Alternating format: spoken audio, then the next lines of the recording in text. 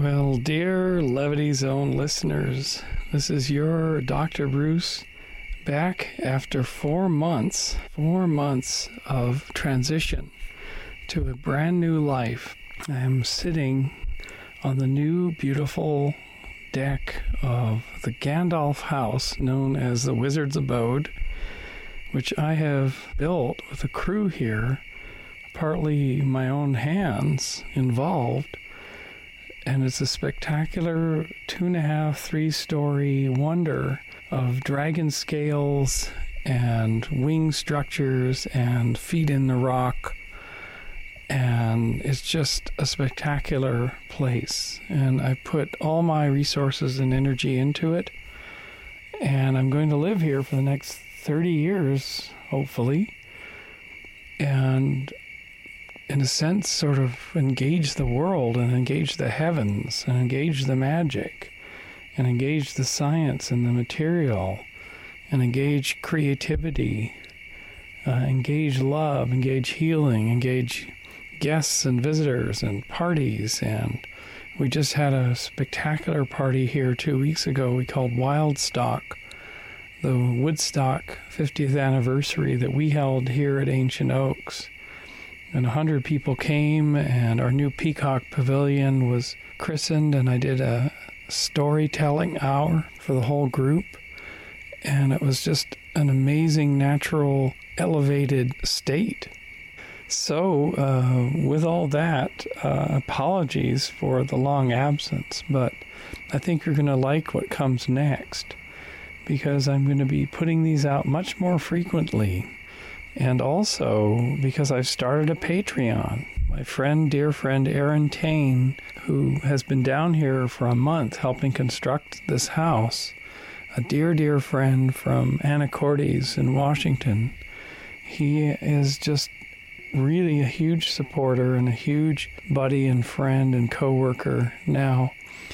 And he came down and worked for a month together on this project, along with the boys from El Salvador, Nelson and his crew. And the place is almost done. And so Aaron said, you need to build a community. You need to build a community of support. Because at the moment, I have no income whatsoever. I'm just floating on very fast declining savings. And so he said, just call out. There are people who follow your work. There are people who love you. There are people who want to support you, who want guidance and mentorship from you. Just reach out, and the way to do it is Patreon. And so I set one up a couple of months ago with Aaron's direction. And now we have 20 patrons, and the support is trickling in. And as a part of my new life, I'm going to be engaging at least twice a month Levity Salons, which will involve all of you. If you join the Patreon as patrons, you can come to live Zoom salons. So we're starting them, and it's going to get underway probably September 10th of 2019 coming up. And we'll be engaging also every month in a webinar, special topics from the future of life in the cosmos to the history of computing and the digital lifestyle and everything else, space travel, human psychology, the luminous field, healing arts, involving your questions, but really in-depth salons. So I'm walking now and leaning over this new deck railing. You can hear it pop. This is a brand new, beautiful redwood. We restored a whole bunch of old redwood for the deck. And today I bought 20 cans of high-gloss spray paint. And tomorrow I'm going to try a test of spraying the scallops in this beautiful cement Hardy Backer, which I'm tapping here, siding, to create the dragon scale color theme for this building. And hopefully we'll get the building painted based on the art that emerges with a dragon on board sometime next month or October. So anyway, all that said, find Dr. Bruce, Bruce Damer at Patreon. If you just simply go to patreon.com/Bruce Damer, all one word, you can find a way to join and support me and all this work. and engage much more regularly in my world. And there's various tiers of support. And thank you for all 20 that have signed up in the last 6 weeks or so. It's greatly appreciated. It's really greatly motivating. So with that, what I want to bring you next is a recording of a dinner speech that I gave at Thompson Rivers University in Kamloops, British Columbia, Canada, my hometown, where so wonderfully I was honored back on March 29th with the Distinguished Alumni Award for 2019. So they brought the kid home so that he could tell his story of what he did out in the world of science, in the world of space and things like that. The dreams that I had walking in the sagebrush hills of Kamloops, British Columbia, they came true through moving and shaping this synchronous field, and the dreams came forth. And so they wanted to hear the story of that kid who went to Caribou College in 1980-81 and learned about computing, and then took his vision out into the world and brought it home to the hometown. So what you'll hear is a bit of an introduction of a short 2-minute documentary piece they made of my work. And I'll put the audio for that in the podcast. Of course, you won't be able to see it, but you will be able to see it on the page for this podcast at levityzone.org. So look up podcast 71. And video of a talk I gave the previous day on March 28th, 2019, in a big, beautiful round house modeled after a First Canadians Kamloops shoe swap band ceremonial house on the campus of Thompson Rivers University, TRU. And so the dinner speech, it really is my love poem of appreciation to Kamloops and the people who I was raised with and by. And what really made me was that community more than anything else. The beautiful, kind, open variety of people who helped me to grow as a little kid, and then into all kinds of things like scouting and education and hiking and outdoors and science and encouragement and newspaper articles and cartooning and all kinds of things that only could have happened if you grew up in a community like that. Made me who I was. Of course, my parents, Enid and Warren, and my sister Susan and my brother Eric, a great family to be in. And it all happened there in Kamloops, British Columbia, Canada.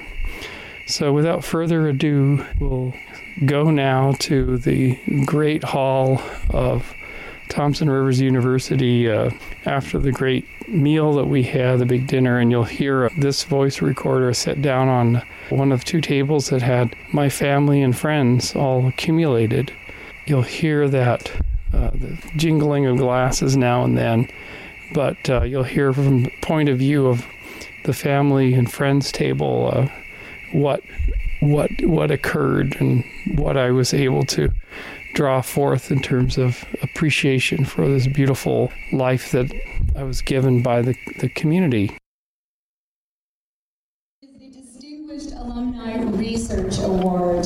This award recognizes an extraordinary individual for his outstanding research and engineering contributions to the study of the origin of life and the impact these conclusions have made nationally and internationally.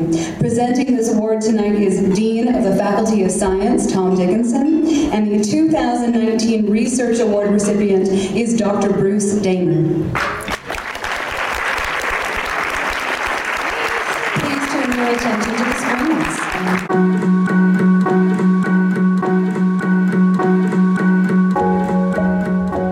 The average 14-year-old doesn't spend much time thinking abstractly or questioning the origin of life, but multidisciplinary scientist and astrobiologist Dr. Bruce Damer wasn't your average 14-year-old.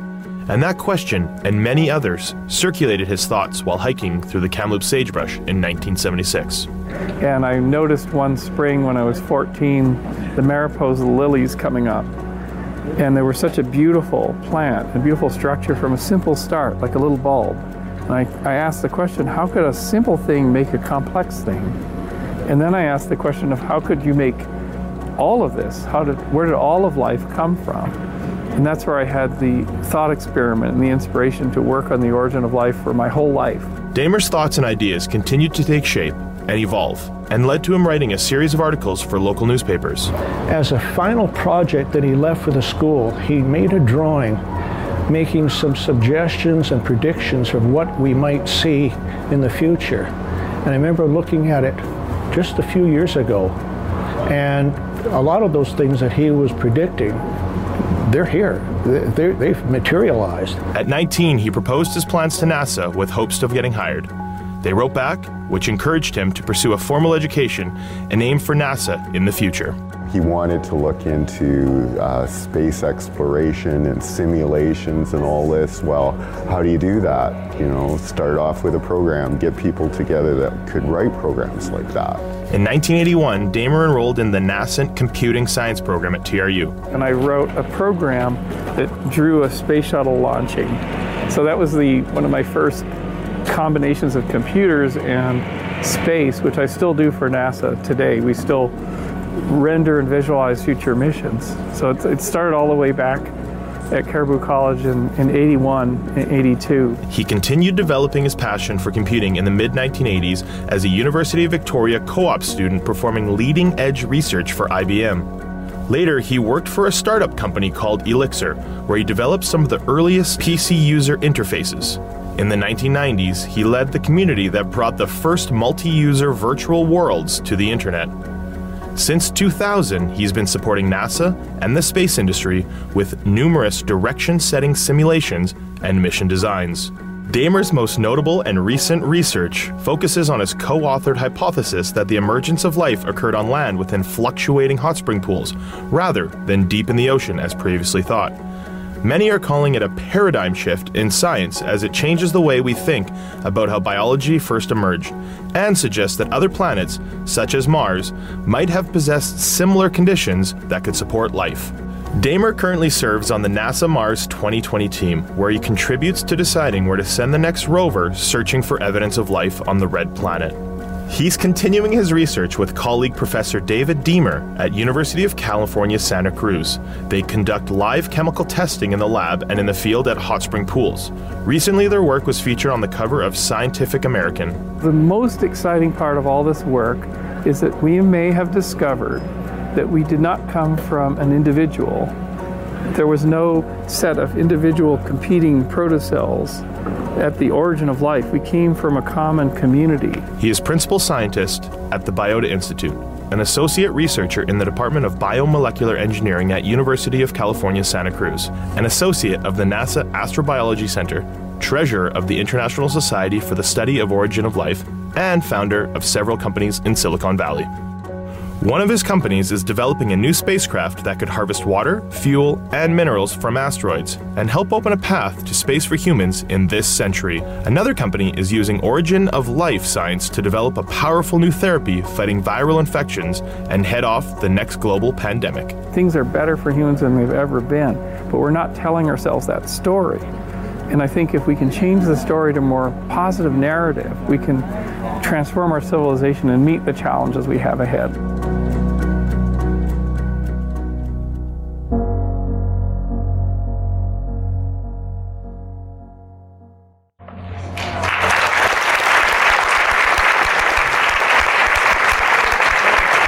Please welcome the 2019 Research Award recipient, Dr. Bruce Damer.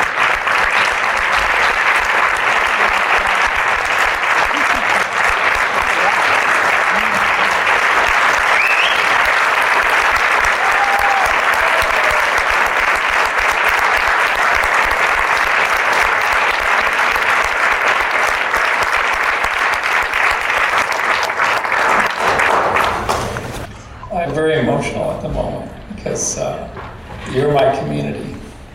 I'm from you. I came from this town.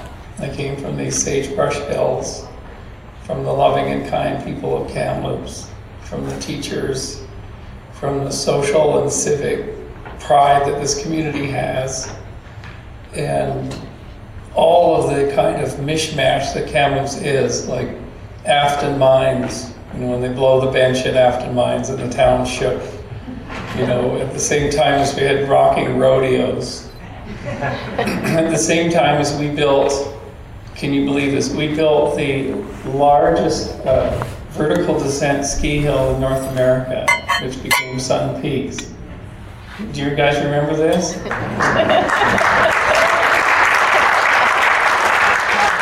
chairlifts, you know, in a row, and the last one should have had skull and crossbones on it.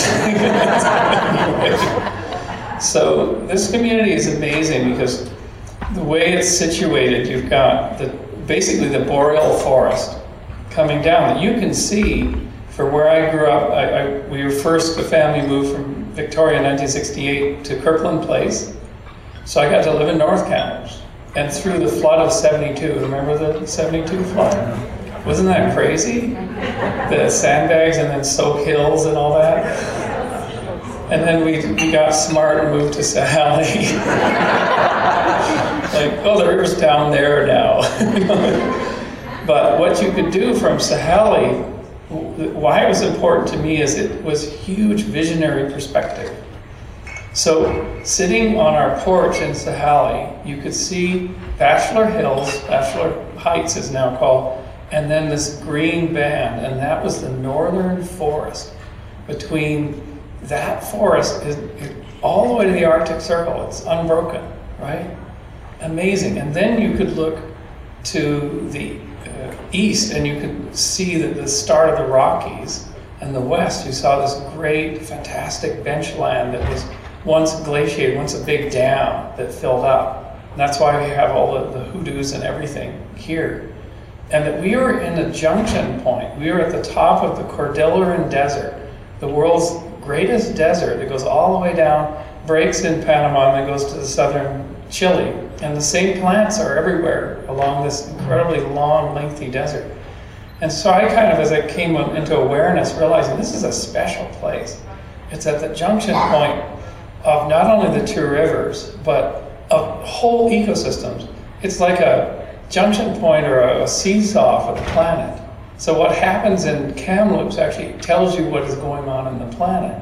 So when the bark beetle, I remember our cousin Ian came to Christmas dinner in 1979, and his job was work for BC Forestry and just take a hatchet and cut a piece of a tree out to study what the bark beetle was doing.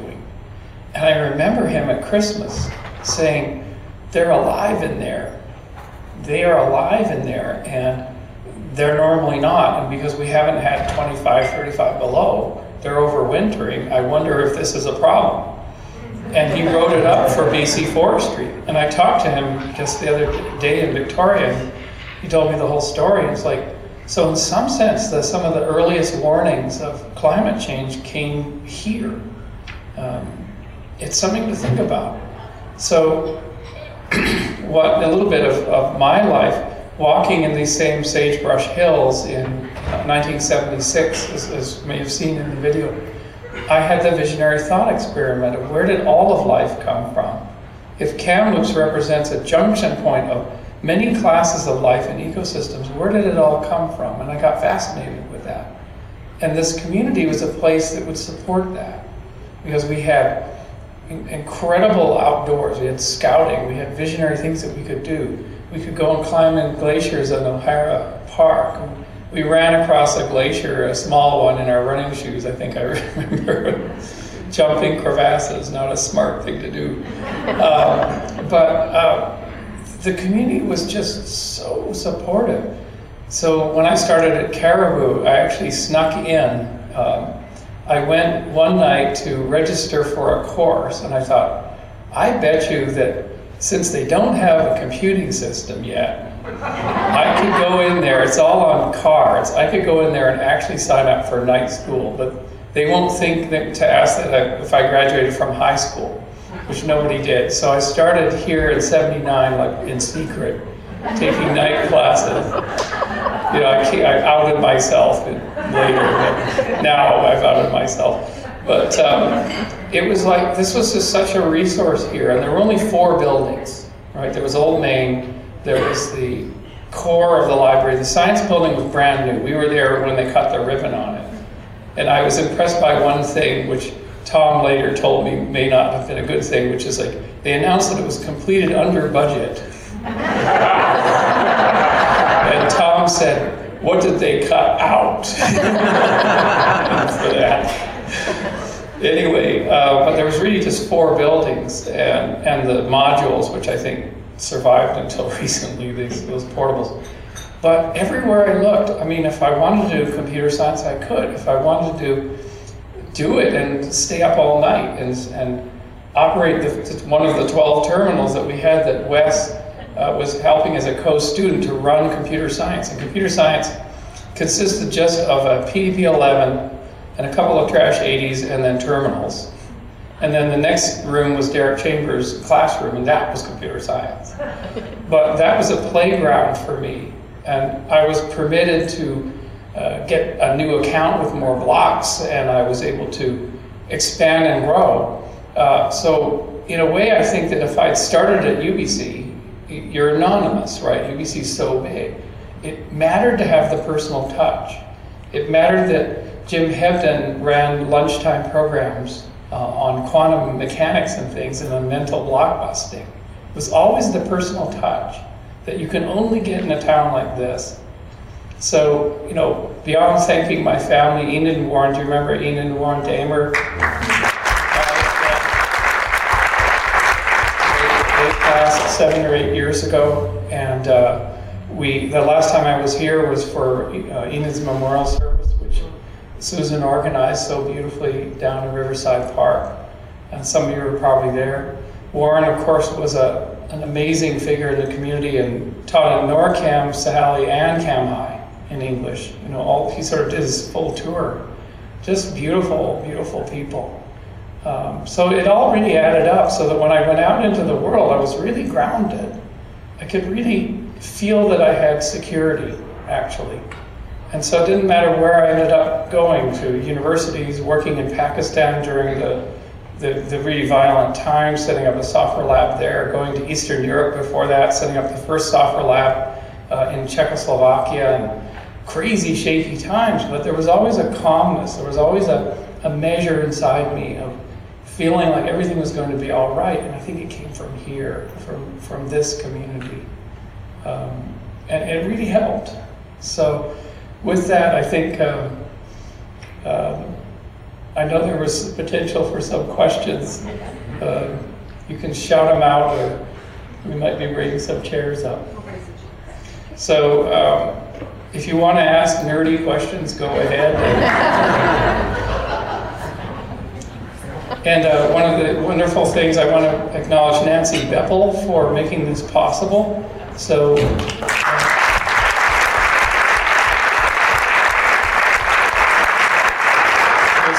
Nancy just wrote out of the blue, if you're ever at TRU or Kamloops, we'd love to have you. I said, I'm going to be in Victoria in 6 to 8 weeks, and I could just come up to Kamloops. And so this happened.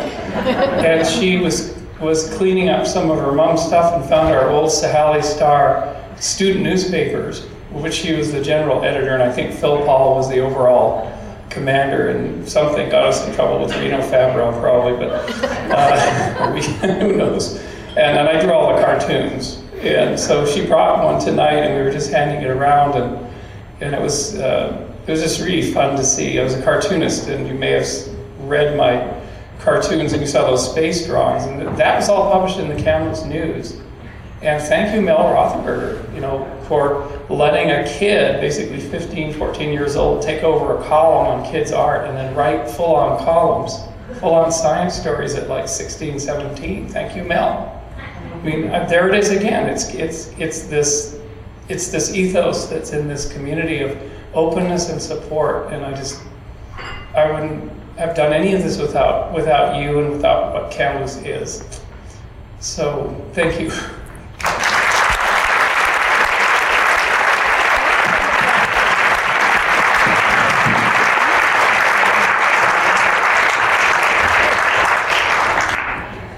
Let's give another round of applause while we sort ourselves out.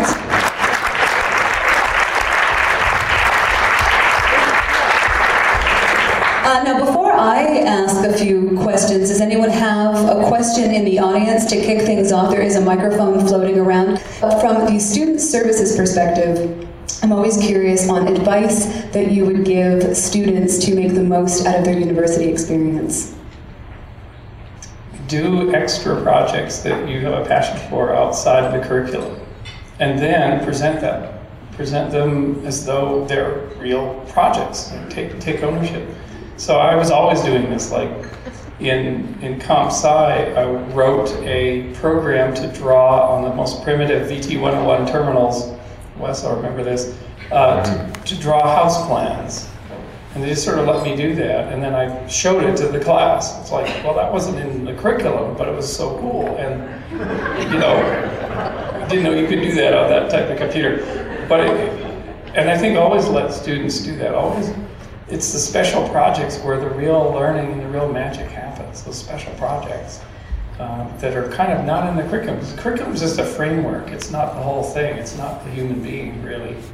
And I think as long as we allow students to grow outside the curriculum and take stuff from it and squeeze it back in, we're going to make really powerful learning environments. On that note, how important is mentorship to a student, to have individuals that believe in them, encourage them, and invite them to step outside of the curriculum? I think that mentorship is like the number one thing. There really isn't anything that's a substitute for that. To tell you my own later story, I'm a computational theorist. I've done tons of computer science, and I have these visions for the origin of life, that it happened in a cycling system that was compartmentalization, but I didn't have the chemistry. Despite Jim Hebden being at the school, I actually, for some reason, never rolled in chemistry.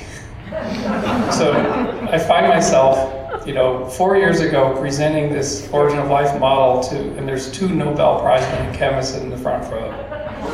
So my mentor, David Deemer, and he was training me for 6 or 7 years on the chemistry, but you can still misspeak yourself, right? Chemistry is a deep field. I mean, often chemists can't make breakthroughs until their mid-40s. That is how much training is required, especially organic chemistry.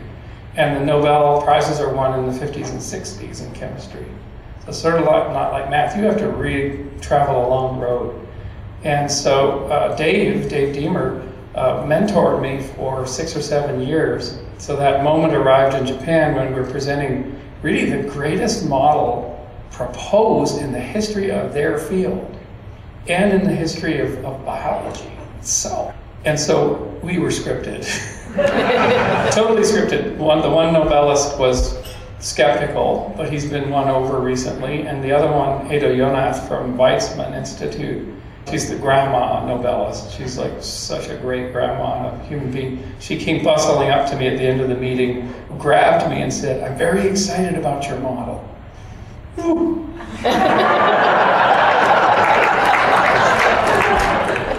I'm a theater major and I'm understanding about 75% of what you're saying, but I love every minute of it.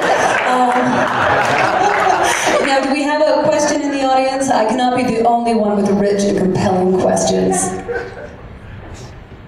Bradley says ladies first. So this is not a science question, this is a bit of a spiritual question, but I was at your lecture and although I was impressed with the science, I was more impressed by your underlying positivity.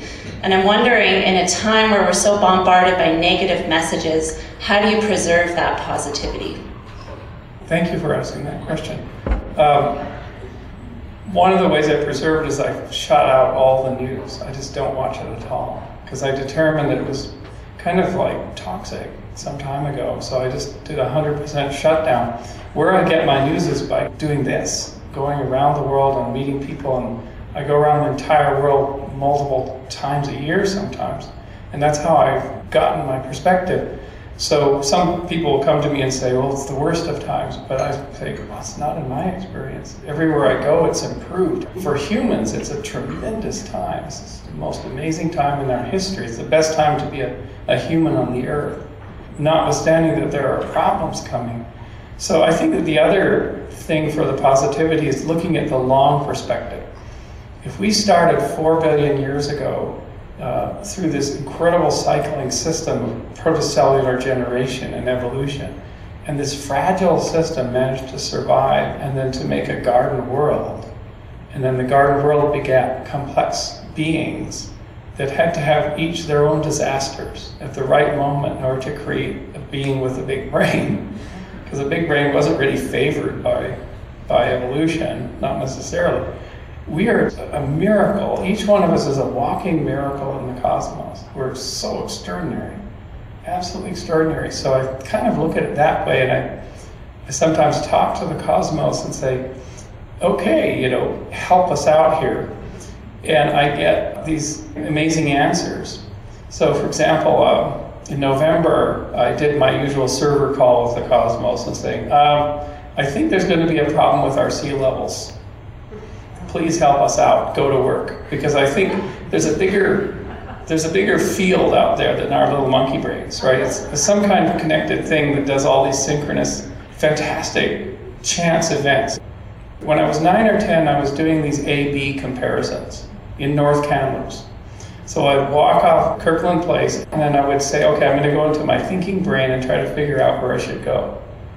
And it would always kind of be a little confused, but then if I went into my intuitive sense, I'm just going to let the system walk me. It was always better. Wow, I ended up at the slough, and I ended up meeting somebody, and it was like so much better. It's like, oh, okay, it's better to be guided than to try to control. So that's how I led my whole life. So in November, I said, okay, guide me to a place where we can work on sea level rise and climate change. 7 weeks later, I meet an admiral in Qatar in the Middle East. This is spark. We started talking, and we came up with a solution for it on a huge scale to turn the Pentagon to a new mission. So now he's been in touch with his boss as a 4-star admiral. And this whole thing is starting to roll. It's like, wait a minute, we can do this. We can do sea level abatement on a massive scale. We can change the international dialogue. We can do this from within this agency. And then I met with Google, Apple, and Facebook, and they're like, we'll finance this state. So stuff like, oh, it's all solvable, somehow. It's just infrastructure, and it's commitment, it's courage, and it's gumption. And humans are really good. We're so adaptable. And I think we're going to have to build some bridges to cross over, but we can do that. And I think we'll have a beautiful civilization at the end of the century.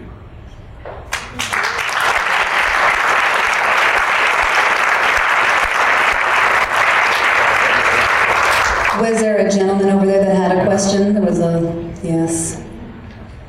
During your remarks, you had been talking about the bark beetle infestation and kind of the epicenter being right here in Kamloops for climate change some time ago.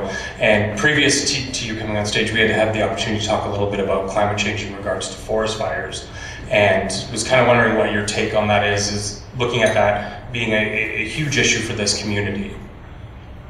California has been ravaged, and basically we now have Australian-class fires. The fires we used to see in Victoria, they were the most violent fires in the world. Now they're here because of ground heating and extra wind. So basically California is having to wake up. Oh, we have to change everything. I mean, the good news about California is that they stay in shock for a while. I mean, the state gets shaken by earthquakes, but then they come together and they come with solutions. So California is in shock right now. We lost 12,000 houses in a month last year, the fires that raged through. And everyone's just starting to think, how do we adjust everything? And in some ways, every time you have a canary in the mine, example being Qatar. So Qatar built $500 billion of infrastructure and did not account for sea level rise. They're kind of in shock. Her Royal Highness woke up one morning when they had a 1-inch rainfall, flooded the entire country because they never built drainage before. She woke up and said, we need to get to work.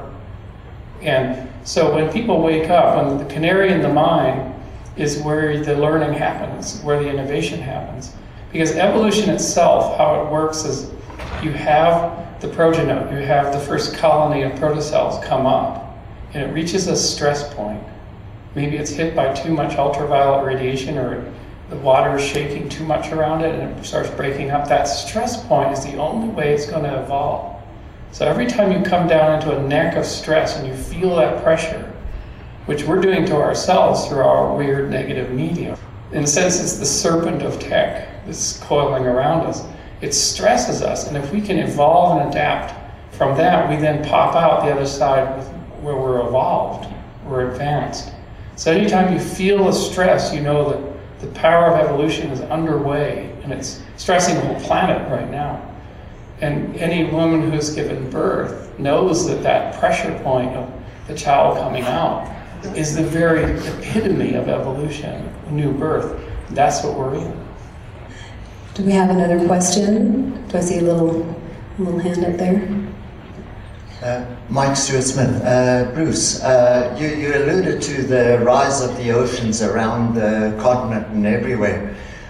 Do you believe that there's a finite amount of water in our total atmosphere? And has that finite amount of water ever changed? And the second part of this question is, how did you guys calculate the thickness or the ice melt of both Arctic and Antarctic circles to give the definitive amount of ocean rise to 3 or 6 feet, I believe? It's not really my department. It's not what I study, but we read a lot of that. But this riff. The interesting thing about the Earth is it has been so constant. We go to Australia and we find these stromatolites in this Archean crust that's in northwest Australia, and it's 3.5 billion years old. And it's just been uncovered by erosion, and there's this outcrop, and there's these ripple rocks. Some of them show life as it was on the seashore 3.5 billion years ago. Some of it's now showing that there were hot springs there, which really supported our approach. But the Earth didn't have oxygen. It had pink skies, and it had massive impactors, and it had a cooling crust and everything, but it had about the same amount of water. It had a lot of delivery of water from outside, but then stuff blows off. So really a constant world. And the thing that we're finding at NASA, which is really stunning for us, we're sending a rover in about 18 months that has a little helicopter on it. I don't know if you've seen the stories. Mars 2020, it's 1,600 pounds, whatever that is in real measurement. And we've decided where to land it, and it's going to look for those ripple rocks.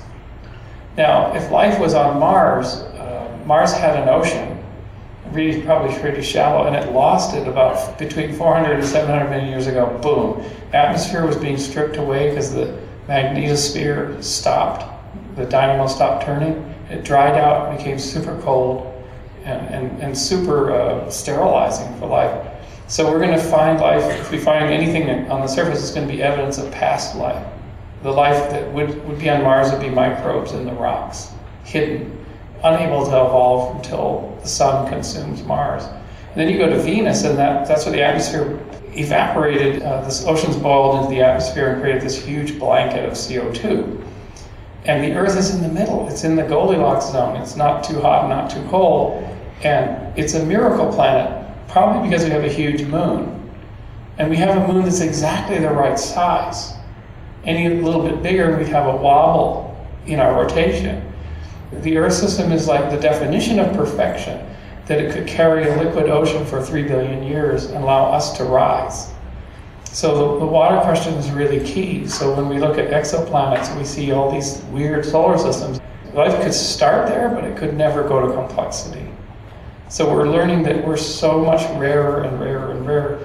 And the last question Mike had was the melt rate, the gigatonnage of melt rate. When you fly to Europe, which I'll be flying tomorrow, and you see the blue streaks on the ice cap and this massive gigatonnage of water coming out, it's right plain to see. And I'm not sure what the melt rates will do. Admiral Hayes, his statement was, we need to be designing in the 20s and building in the 30s.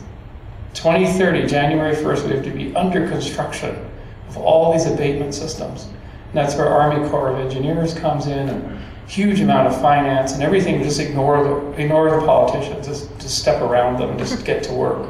So that's their approach. And they know they can do it, and they'll work with all the grassroots movements, and we'll prepare for the sea level rise. The Dutch have already been to the San Francisco Bay and to meet with the Bay Area planning. The Dutch just know what to do with this sort of stuff.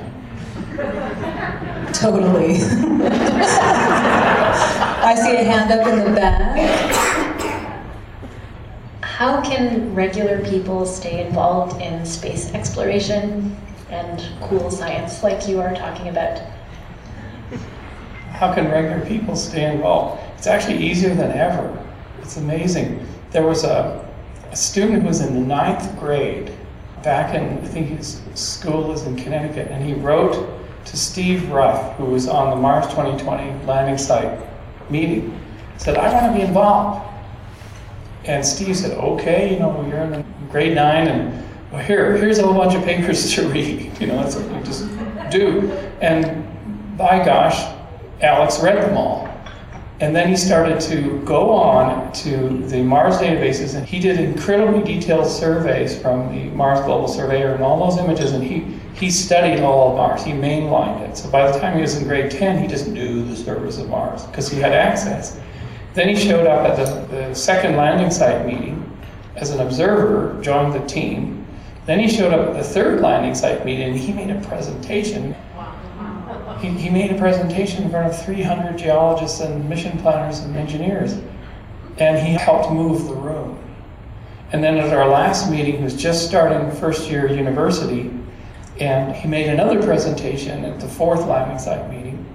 And then I suggested to him, wow, you have the integrated picture that we don't have. Why don't you write a review article? And he did. It was magnificent. He sent it like 4 weeks ago, and he's in first year college. And this article is like the master plan for the future exploration of Mars. Alex Longo, wow. So it's totally possible. There's no closed doors. We got another hand right there. I'm just going to hand the mic to you. This is your show. Bruce, what constitutes life? We have life on Earth as we know it, and we've got this infinity forever out there. What other life can there be outside of what we know with different chemistry, different elements, or is that finite? It's amazing. We get asked this question a lot because we're seeing thousands of these solar systems. And you can go online and study them. Like there's one with 2 stars and a giant hot Jupiter on the inside. And then there's another with this wonderful TRAPPIST-1 system, which has this little red dwarf, and it has these tiny rocky worlds, like 7 of them, I think. And it's such a tiny little solar system, but there it is, and it could have liquid water on those. And we're discovering many worlds. This is what Copernicus gave us. So Copernicus gave us this idea that we weren't the center of the universe. The sun, the planets orbited around the sun, and that there was a possibility of other worlds and other beings. So it really started with him. And what we've done now is that we may have discovered the mechanism by which life is lifted from the background of the universe into existence. And it's a simple mechanism. It works chemically in the lab and now in the field. You saw the New Zealand, where I was injecting to the little vials. It works so well in the acidic waters of Rotorua.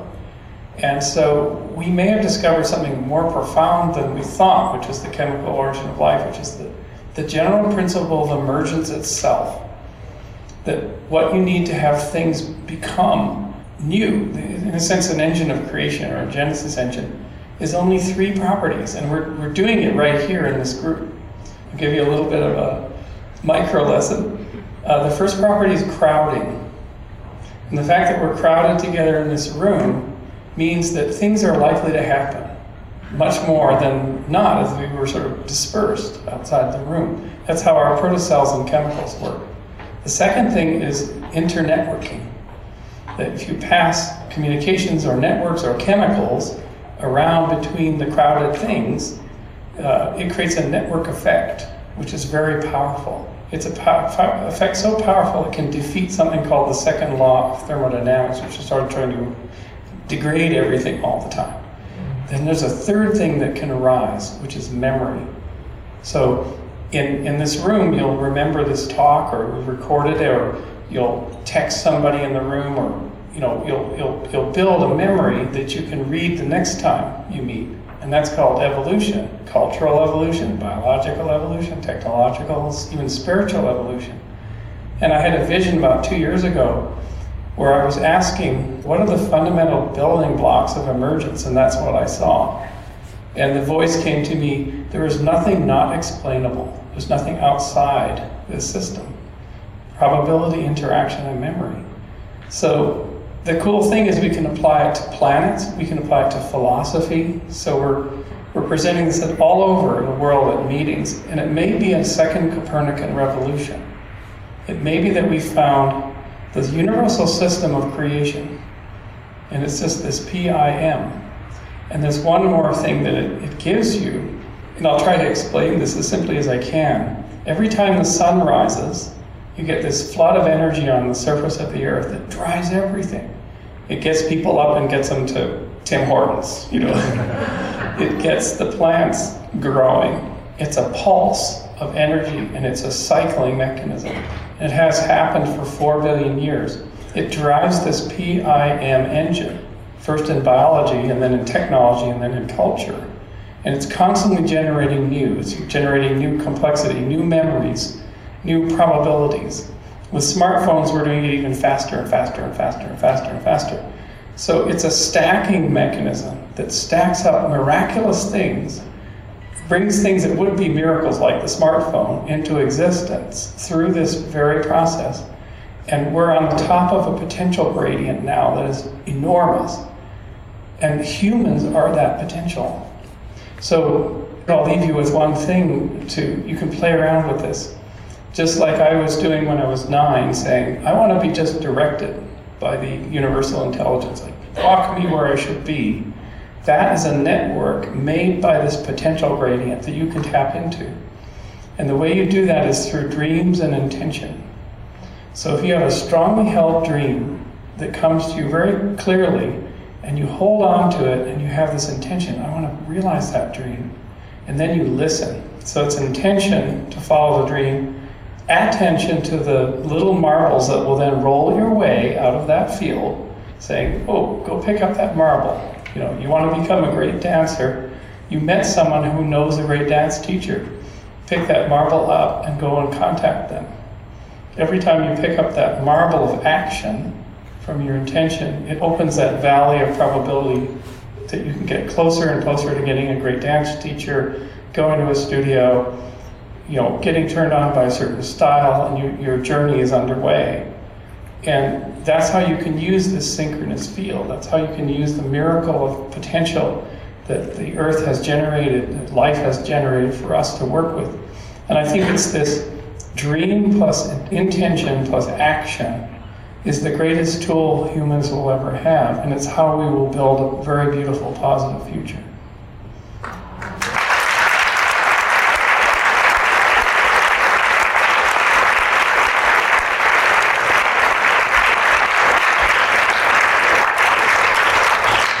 Dude, you are like breaking my brain here. So, we have room for one more question.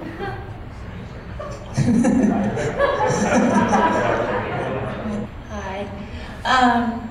So I'm not sure if you ever experienced fear to bring your ideas forward, but if you did at such a young age, how were you able to overcome your fear and approach professors or bring your ideas forward? So the question is, did I experience fear to bring ideas forward? And I certainly did. I mean, just like every other kid, you don't know what you're doing is going to be accepted. You know, what if you did bring it forward and you got sort of patted down or, oh, very nice or whatever, really kind of discouraging, right? So what I would do is, instead of sort of having the burst of ideas rushing forward to present it, I would observe the situation. I would research what the teacher or professor was actually doing in their life. I would build a background model of the whole system, that teacher or professor. What were their passions, etc. So that when I crafted my approach, and I've done this all my life, when I crafted the approach, it would land beautifully. I think this is called the art of bureaucracy. The convincing. So, is that helpful?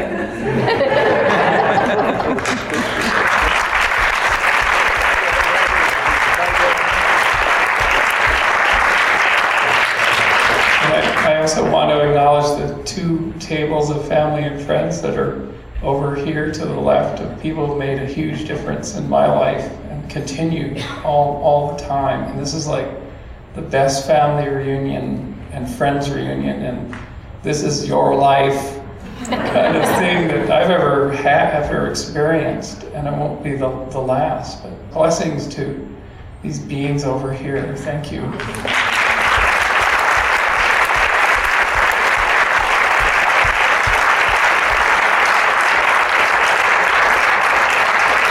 I'm going to be processing this for the rest of my life. Thank you so much. Everyone, let's give a round of applause to Dr. Bruce.